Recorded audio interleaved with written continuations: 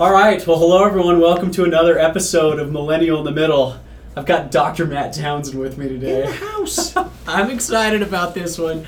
I think I put out the first episode. Yeah. And I'm talking with all these people. I get a ton of great comments. I see it resonates with people early.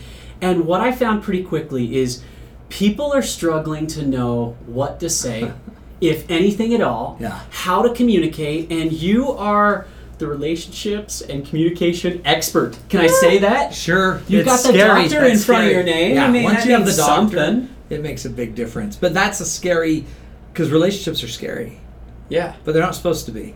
We're all afraid of each other. Except those that aren't, and those are the ones that make the rest of us really afraid. Because they'll say anything. Yeah. Okay, so we'll get into it. Oh, man, I love this. And really, at the end of the day, for me, like, life's all about relationships, and relationships are all about communication. Totally. And so if you want to have a good life, you better get good at both. Yep. And in this world of 2020, right, we are faced with so many extremes, these polar opposite sides. We speak in absolutes. And so I'm so excited to have this conversation with you today to kind of treat this as more of a group therapy session. Okay, good. Right? Like, everyone listening. Like with the whole world. Exactly. Whoever's listening to this is going to get a little free dose of therapy today. Totally. And I think we all really need it. So before I jump into that, I got to tell everyone real quick how I know you. Okay, cool. So, Matt, I've looked up to you. I've thought you're the man for 10 plus years I remember now. when you couldn't even drive. That's true. And because I wanted to be a speaker. What 12-year-old kid says, I want to be a motivational speaker when I grow up? I remember thinking, good luck. Yeah. And you've done it. Well, now here I am talking to my phone. One of the hardest things. I've done it. And but I remember talking to you early on. I mean, I loved you were a speaker. So I was like, man, it's so cool. And then I was friends with your daughter in high school. Yeah. We went on a few dates, a bunch of dates, a lot right? of dates. And I'd say this, some people might call me a late bloomer, but I think a more accurate description would be a wuss. That was me in high school. And that's good though. I remember one story, and I feel like enough time has passed now. You can let it go. I can tell this. Sweet, good. And maybe it's embarrassing to you. Hopefully it's not too embarrassing to Sarah. It won't be. But I know you're good at embarrassing Sarah. That's what it's all about. All right, so we've been on a bunch of dates by this point, and everyone's giving me crap that, are you going to kiss her, right? Yeah. Well, I'd never kissed a girl. I'm 16 years old. I've got VL, virgin lips, you know? And it was scary. And so I remember I was kind of thinking, all of a sudden, everyone's talking to me about it. Yeah. And I went on a date with her one night, and we're driving home, and we're like 5 minutes away from her house. And I don't think I decided, this was the night. But it didn't have to be that every doorstep, always when you're 16 years old. And so she gets a phone call, 5 minutes away from your house. And she looks at it. She kind of gives I'm on a date, so sorry. Yeah. She goes, it's my dad. Are you okay if I answer it real fast? I say, yeah, of course.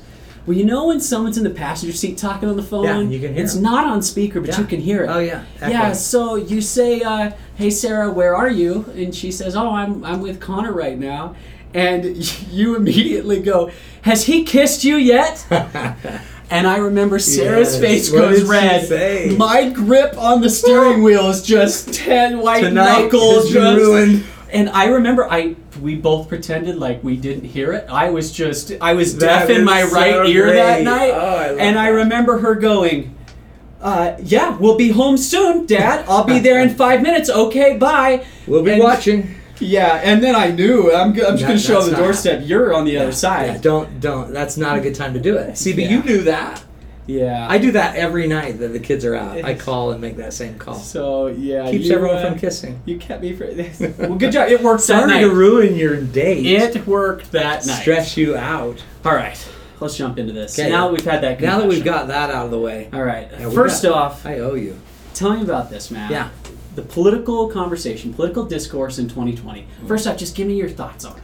Okay, so it's so divisive, right? But it's one thing about communication that we all have to remember is that the reason it's valuable is because it helps us create meaning. Okay. So in order to create a meaning about something, you have to interact on the meaning.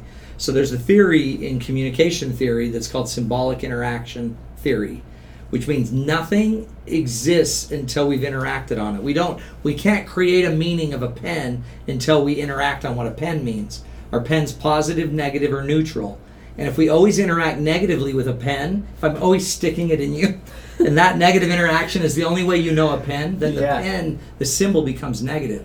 So we have a weird dichotomy going on, a weird issue in our world today, where we're always arguing on the issue, so all the meanings that get generated are very negative and skewed. It's a fight. It's a fight. And it doesn't need to be that way. Yeah. And the highest level of being as a human being makes it so you don't need to dichotomize. Everything's not an either or. Yeah. It's not a right or wrong, black or white, up or down, yes or no. Yeah. Most things are much more complicated. And so, but we've so oversimplified it. And one other thing I see that's going on, I don't know that we have a vested interest to get along. The division in the parties, both are winning. It's almost the goal. We need the division to keep the ratings up for both sides. And so it used to be that we would say, wait till we have a disaster. Wait till we have a global pandemic. Then you'll see how we all get along. And even then Lee Greenwood's God Bless the USA, we'll all sing it and come together. So something's not working, and it might be that for the first time, it's not about America. Yeah. It really isn't. It's what we all argue from our position. Sure. But if it was about America, we'd find a way to bridge a lot more of these things instead of keeping a divided America. Well, I think what's interesting, you mentioned the ratings, right? Yeah. And I talk about watching the news right now is just the worst. Oh, it's right? a nightmare. Because I think most people know that it's always agenda driven. Yeah. On both sides. Yeah. That's not a liberal thing. That's not a conservative thing. That's across the board. And so, and if you watch the news, you kind of get ticked off because they're set to debate. Totally. They're set to yell at each other. And what are you going to do? You're going to listen to the person that you agree with. That's right. You're going to get riled. That person's dumb. That person's smart. That's right. And you never make any progress. No. So what do most, especially millennials, do? They turn it off. Done. The result of that's they're uninformed. Yeah. What's the danger of that? So again, nothing worse than ignorance. Yeah. Except the funny thing is that I don't know if it's any more dangerous than somebody that only watches one echo chamber of their own views anyway. Yeah. So what we might be seeing more of are these two echo chambers where everyone listens to what they believe in. I think if you were going to be the neutral, independent millennial that's going to not watch either of these things, I would still go be then informed. Yeah. Find a way to be informed with a source that does know how to create more balance, with a source that, and maybe a source that isn't even one that's making money on it. So this is what's so crazy. I had a radio show for 11 years. Okay. And it's real. Like I was on TV for a long time. I was a journalist for a long time. And then the night before Rodney King's announcement of his verdict, we were telling everyone on the news that there's going to be riots. Depending on what the outcome is, if this certain outcome comes out, there's going to be riots. And that night I thought, what? So we're telling people there's going to be riots, and then the next day there were riots. And that I was probably 24 years old, 25 years old, and I remember right then thinking, wow, the media has the ability to wag the dog, the tail of the dog, right? And so you got to be informed. Yeah. And if you're not informed, you end up making it up. And then, but you also, if you notice, how does the average person compete with the other two combative ideas? You can't necessarily, but you can yourself be intellectually informed, know what you believe in, know what you care about. Sure. And still find other ways to share the message of being more compassionate, more understanding, and not dichotomizing, not either-oring everything. Yeah. The minute you've dichotomized it, you've created a false reality. I like that. So we have to be informed. The response can't be to ignore it, right? But then I think the next step of that is, you talk communications all day long. My worst, the worst thing you could do to me in a fight is give me the silent treatment, right? If you give me the silent treatment and walk away, like, I'm going to go, and I have to have a resolution, right? Like, those are the two things. Like, no, if we started this, I don't care if it takes 3 hours, we're going to find a conclusion, we're going to find a resolution. Yeah. Right now, I feel like the middle is giving each other the silent treatment. Right? Because we don't know what to say. Yeah. So that's not a good thing. No. How do we get away from that? Well, but the interesting thing is the other way isn't a good thing either. So whether we're pursuers, so we call those pursuers. The pursuers are the aggressive talkers that are going to push their agenda where they want it, when they want it. Yep. We have withdrawers that are ones that running away from that conversation. Sure.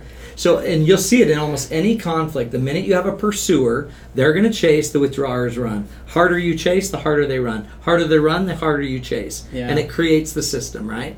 If I corner the withdrawer, what are they going to do? If I keep saying, you're so stupid, you left, you right, whatever. If I keep pushing, they're either going to snap. They're either going to snap and really withdraw.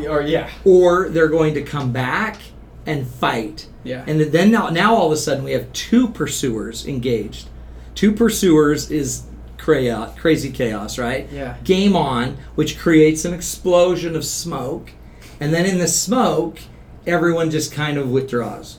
Yeah. So the pattern, that's the normal pattern for a marriage, and you're seeing it as the pattern for conflict in our world. Yeah. Chase, stop, fight, corner, turn, explode, and then in the explosion, everyone withdraws.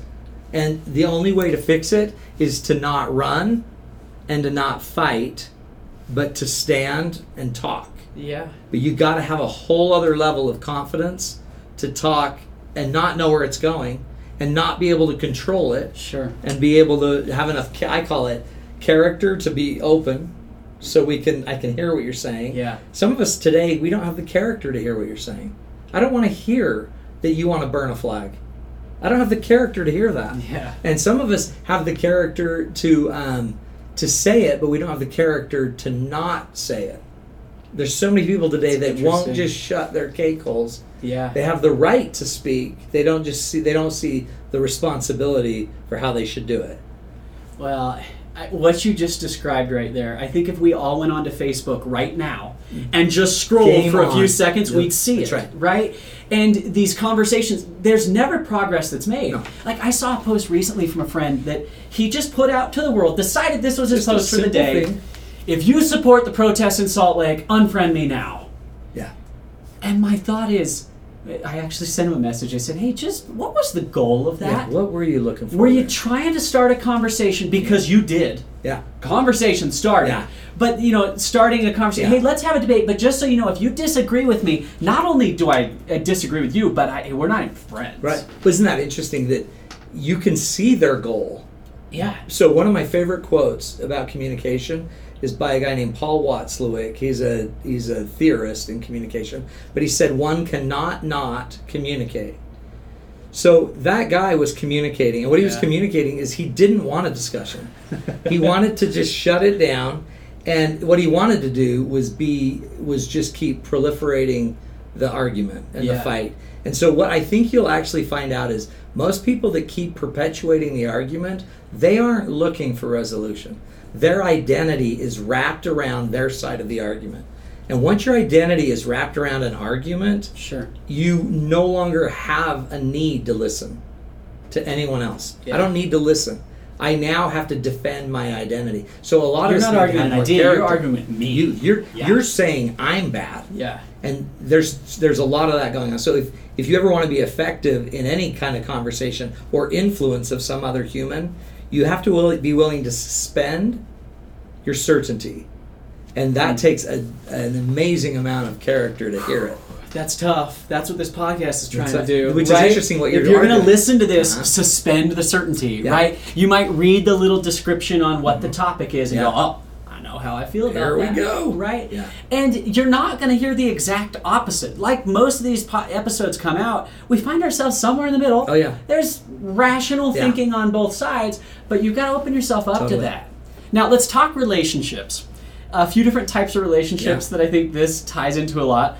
Family. Yeah, totally. Friends. Yeah. Coworkers. Yeah. I had a conversation today. I mean, literally just today that I walked out on from the office as I came here, right? Yeah, wow. And he said, my mother-in-law, I've got to get her to stop talking about politics at the Sunday dinner table, right? He goes, all we do is we sit down, we start talking politics, and then my wife says, Mom, stop talking politics. And then she's like, well, we've got to do it. And then the uncle pipes up. Oh, here we go. Well, hey, what do you just want to keep living with your head in the sand? That's what she told me today, right? Totally. how do you handle a situation like that? Isn't that interesting? By the way, everyone out there's had that. 100%. Right? Thanksgiving. What you'll find out when you get into this, and so as somebody that sat down with tens of thousands of people to do this, the longer you listen to somebody and actually slow down the conversation and listen, you actually will find about 80% agreement with what they're saying. Yeah. So if we actually took every one of the biggest issues out there and we slowed it down and we listened to each side, we have about 80 to 90% agreement. We disagree on about 10 to 20%. Yeah. And our entire argument is about the disagreement. Sure. So one of the first things you could always do with somebody is when you're listening to them, find where you agree with them and agree with them. You know, I totally agree that we need to get more control of our borders. Now, by the way, what does that mean? Sure. But I can agree with you on that point. And then the power of actually starting to see where you agree.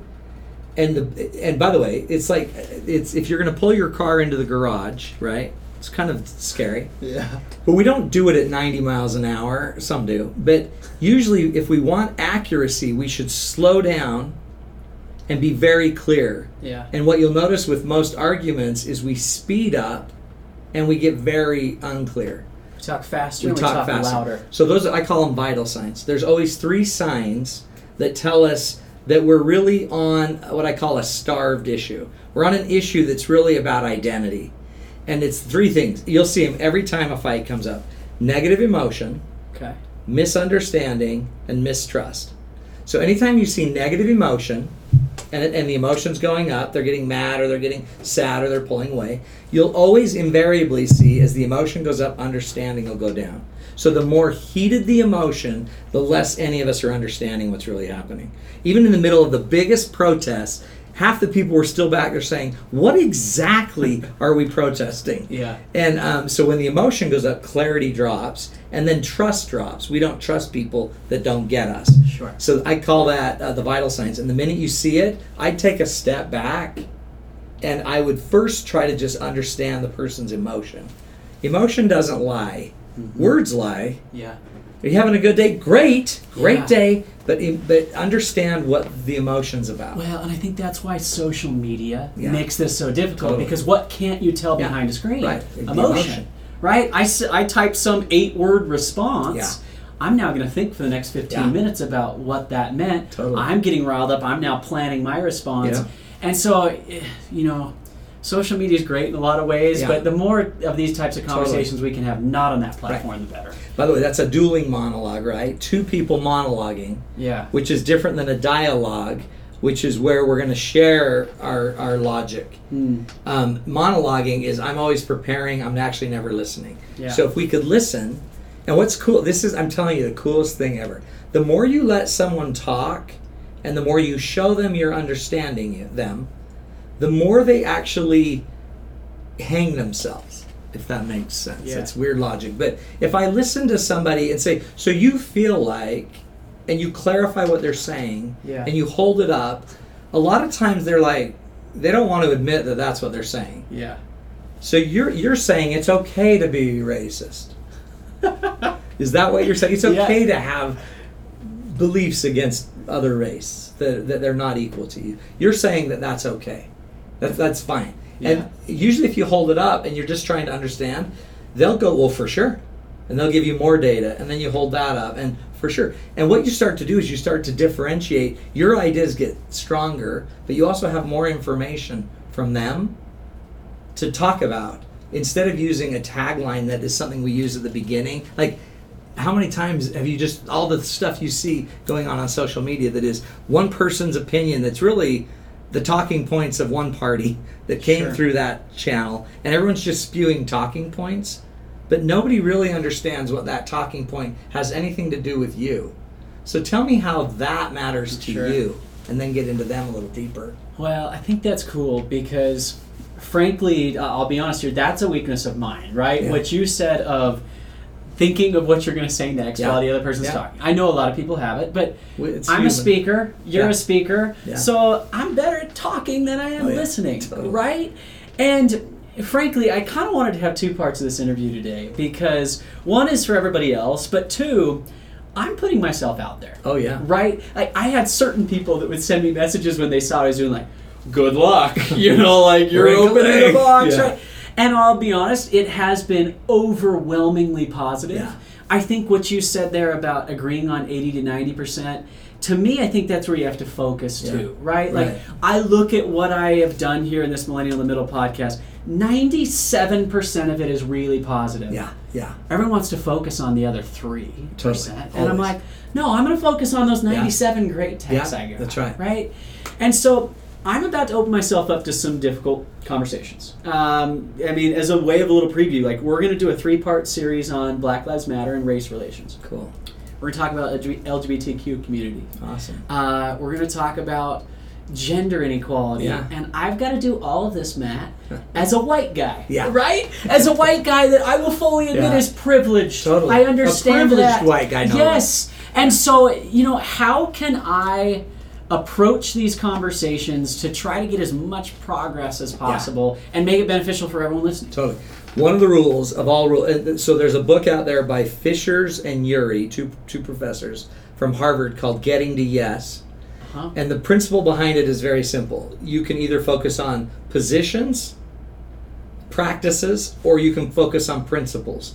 Where most of us object to each other is on practice and position, but where we have a lot of uniformity are on the principles. So what you might want to do when you're trying to interview on any of these issues is make sure you've clarified the principle.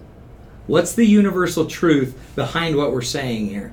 Yeah. Freedom, liberty, rights, honor, character, love, compassion, service. So those are principles. We all probably universally believe in life, that everybody should have the right to live, except for then how we practice those that don't get the right to live. So we fight about the practices, but the principle we're universal on. So I think if you could be really clear about the principle up front, you'll have probably a lot less agreement on principle.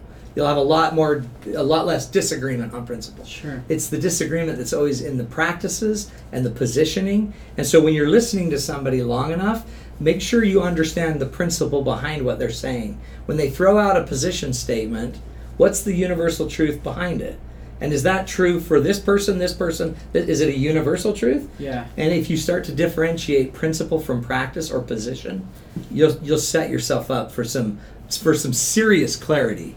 And what's interesting, a lot of the people that are in the debate don't know the principles. They only know positions. Sure. Pro-life, pro-choice. And the minute you do that, you set yourself up. Another rule I'd always think of is and. I always use the word and instead of but. And builds bridges, buts build walls.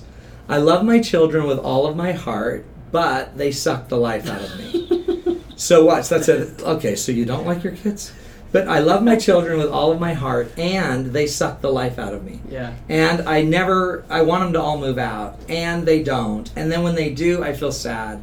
And when they're sad and they come back to visit, I'm like, you gotta go. And I want them out again. So that's called paradox. Life is paradoxical. Sure. And if you can start to say more ands, like we need to fix our border issues, and we also need open borders to a degree, and the biggest problems we're fighting aren't even the ones that are causing the biggest issues with immigration, for example. Yeah. And it's much more complicated than one country that's causing all of this. And our biggest enemy isn't a foreign country, it's our own country. And it's our bureaucracies in our government that cannot move past this. And there's human beings involved in all of it. So what's amazing is using and on all of that, it can all make sense. And your brain doesn't even need to fight it. Yeah. Because I agree, and, okay, we're going to just build another bridge. And we're trained, like I'm sitting going, but they're taking our jobs. That's right. But this, and right? who are they? And they are people, and we have systems that allow them in, and corporations are benefiting by them taking those jobs. Sure. And there are many jobs that nobody wants. And so when you always assume complexity instead of cause effect, it's never usually in our human relations, it's never just one cause, one effect. Yeah. Always assume complexity. That's why these problems aren't solved, because they're complex issues, multiple cause, multiple effect. It's complex. And the minute a human simplifies it, it ceases to be the right answer because it's not complex enough. And our bureaucracies aren't designed to be solvers of complex issues. Sure. So I want to practice this. Yeah, good. What I'm hearing, Matt, good. as I do this is I want to focus on listening. Yeah. Right? Rather than I brought someone on to tell them everything I feel about it. Like to listen in that conversation, and then two, to focus on the good. Yeah. To look for the similarity, to look for where we agree. Yeah. And if we can start that from that point of common ground, hopefully the goal is at the end of every interview or every episode that we go, oh man, I didn't think about that this way. I have a broader understanding now, and I think it's cool. I still believe what I believed coming in, and I believe X, Y, Z. That's right. And you understand it's more than that, and it adds this complexity, and it can all go together. And it may not there may not be a kumbaya closing moment where we have a group hug. Sure. And it can still be complicated. And it doesn't mean we shouldn't keep trying to understand it. I like this. I'm going to start saying and a lot. It's cool. Let me ask this last question. I have some people that, most people are really excited about this, but like I said, I've had the ones that are just like, in the middle, you can't do that. And I've also tried to explain, like, being in the middle doesn't mean I'm undecided. Right. It doesn't mean, I'm an independent, right? Like, the middle to me means that we can't simplify politics and life down to one or the other, and conservative, liberal, this is how I feel about 87 different topics. It's more complex than that. But we also, at the end of the day, have to make our minds up. Like you said, we still need to go vote and vote for someone, right? Writing in Mickey Mouse doesn't help anybody. That's not in the middle. And so I'm curious, do you think what I'm trying to do here is even possible in 2020? Yeah. Well, it's already possible. It's already happening. And so it may not. People like extremes because extremes provide safety. Yeah. We don't like being a minority opinion or idea because it's dangerous in the minority, right? Sure. So everyone has a deep need to belong. So that's why you have a divided system that's belonging with two people. Mm-hmm. That's why we're not necessarily a third party. I'm on your team, right? Because the third party just doesn't seem to pull it. So I don't even think you're brave. I think what you're just responding to a need. And what I think is amazing about it is the better you get at the middle, the more influence you have on every side. So you can't meet a need you don't understand. And just because I understand your need doesn't mean I need to meet it. Sure. But what's so powerful is if I can understand the left and the right, then I have an advantage over both the left and the right. Mm-hmm. I can now influence the left and the right. I can ask the right questions. We can solve the problems better. I think the more you spend in the middle, it doesn't have to be positionally, but in understanding, you're going to actually give yourself a huge advantage at actually moving the needle and changing policy, changing procedures, changing politics. Because you would actually now know how to ask the right questions. Yeah.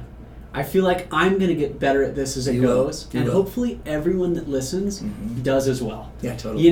That we all become more understanding. The goal is to bring us together, right? The goal is to prove that we can be examples here of having conversations in a rational way without, but still staying true to our character. Still staying true to our beliefs and who we are and spreading that love along the way as we do it. That's the key. I'm going to record a bunch of these episodes, and I'm curious to hear some of your feedback moving forward. I will. Maybe in a bit we need to come back and you got to go, Connor, we got to work on this. Yeah, no, we'll help you a lot. I appreciate it. Well, thank you so much, Matt, for doing this. He's got an awesome book. His book is called Starve Stuff. Starve Stuff. That was right there. Feeding the 7 Basic Needs. Starve Stuff. Go read that. His website is matttownsend.com. Yeah. What you primarily do is relationship, life coaching, a lot of conflict resolution, communication. Yeah, you do these date nights that I hear, like bring people out. It's this like group therapy session. About 1,500 people gather, and we teach them how to relate, love each other, communicate. And then I do a ton of corporate training around the country and the world. Yeah. Reach out to this guy. Check it out. Yeah, let's do it. And I'm going to turn the camera off now, and then let's talk about my love life. We'll fix it. Because I need a lot. We can fix it. Yeah, we can. Politics for me may be easier than that. It's going to be more than one meeting. All right, well, thanks, Matt. I end every episode the same way. If you want to sing along with me. Clowns to the left me, jokers to the right. Here I am, stuck in the middle with you. We got it. See you later.